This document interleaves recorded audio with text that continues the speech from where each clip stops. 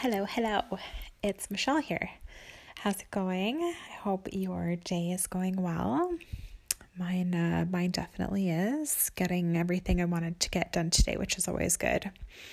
So, the thing I wanted to talk about today was just sort of just the ability to ask for help when you need it.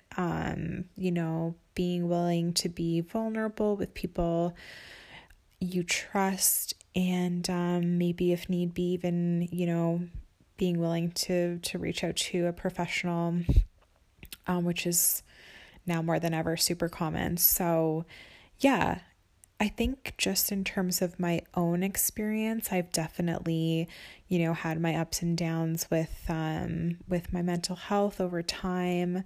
Had anxiety from a pretty young age, from about say 12 or 13, and it's kind of just been an ongoing thing throughout my life. But especially now that I'm a parent, it's something that I have to take even that much more seriously. Because, we can pass along a lot of our anxieties and our stresses and our fears, along to people, in our care. So definitely something that I'm taking now more seriously than ever, and sort of as I've talked about, with all of the added sort of little stressors that come with it being a pandemic and not having those same support systems and not having sort of maybe that same flow to our lives that we once did. So yeah, I definitely have found, again, the BetterHelp app so helpful. Again, not a plug. I just have always only done sort of sparse traditional therapy, but I think that the app is really useful for me in a few ways. One, I tend to communicate better when I'm actually able to write things out. So having sort of that text option is really helpful. There's also a journal option, or a journal component to it, where you can actually write down, on any given day at any given time, sort of write down what's going on with you, whether it be like, positive or something not so positive. And if you want to, you can just keep that for yourself. But if you also want to, you can actually share that with your therapist, and sort of bridge that, the time between the next time that you're going to talk to them. I just find that super helpful because like yesterday, for example, I had something come up, got stressed about something, sort of had to take a step back and just, sort of wrote her about it, what happened. Whereas I think before, when I would just do sort of traditional therapy and was going to say, every week going to a set appointment in person, by the time that appointment came around, maybe it wasn't top of mind, maybe something else had kind of popped up.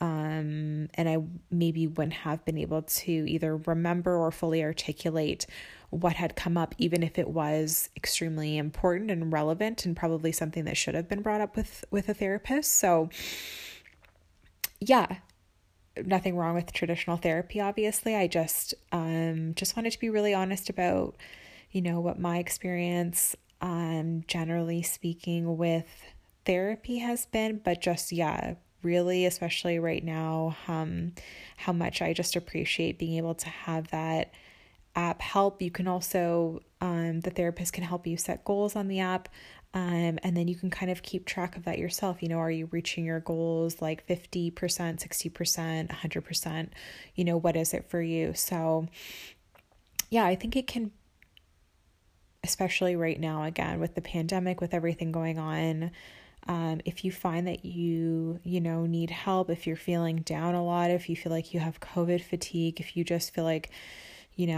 for me, my stress tends to come up on the weekend. It's kind of just like a reoccurring pattern for me. So, no one wants to live that way. No one wants to live, kind of with that sort of looming stress, looming negativity.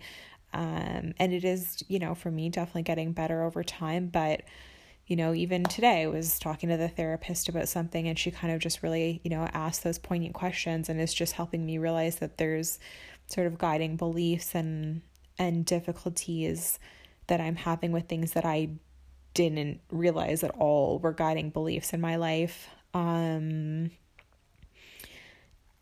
yes, they're professionals for a reason. So sometimes you just have to let the professionals do what they do best and sort of not play a guessing game when it comes to your mental health. Because if you don't have your mental health and you don't feel well and you're not able to show up for yourself as best you can and be the best that you can for the people that you care about most, then, definitely worth just asking for help. And the other thing I was blogging about today was just, willing to be, that willingness to be vulnerable and to ask for help. For people like myself, it's not always easy. I think for a long time I was used to sort of doing things my own way, used to, working, living on my own, being single, doing my own thing, setting my own schedule, and then not for everyone. I mean, marriage isn't for everyone and nor should it be. But, for me, getting older, being married, being a homeowner, being a parent, you kind of just get to a certain stage in life where you just have no options but to ask for help and to lean on people, and to be vulnerable with the right people and people that you can trust. And there's nothing wrong with that, but I can also definitely relate to people that, do find it difficult to be vulnerable, do find it difficult to admit when they're, not feeling so great or they need help with something, whether or not it's kind of, getting organized for something or figuring out, how to, stay on top of your responsibilities, or whether or not, it is your mental health or stress or whatever it is for you. So yeah, I guess my point just being, don't be afraid to ask for help. It's okay. It doesn't make you irresponsible. I would actually argue that that would actually be a form of taking ownership, and taking time to, be gentle with yourself, to be willing to admit when you don't have it all figured out, because let's be honest, none of us have it all figured out 100% of the time.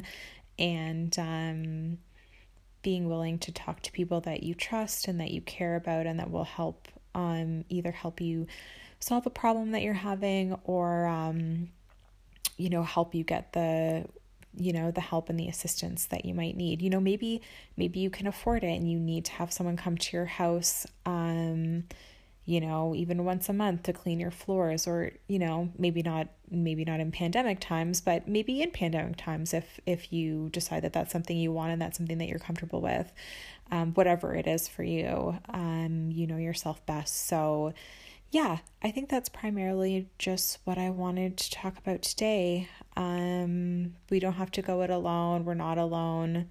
I know it's really cheesy and we're all probably sick of hearing the government say this, but we are all in this together and social support is really important. And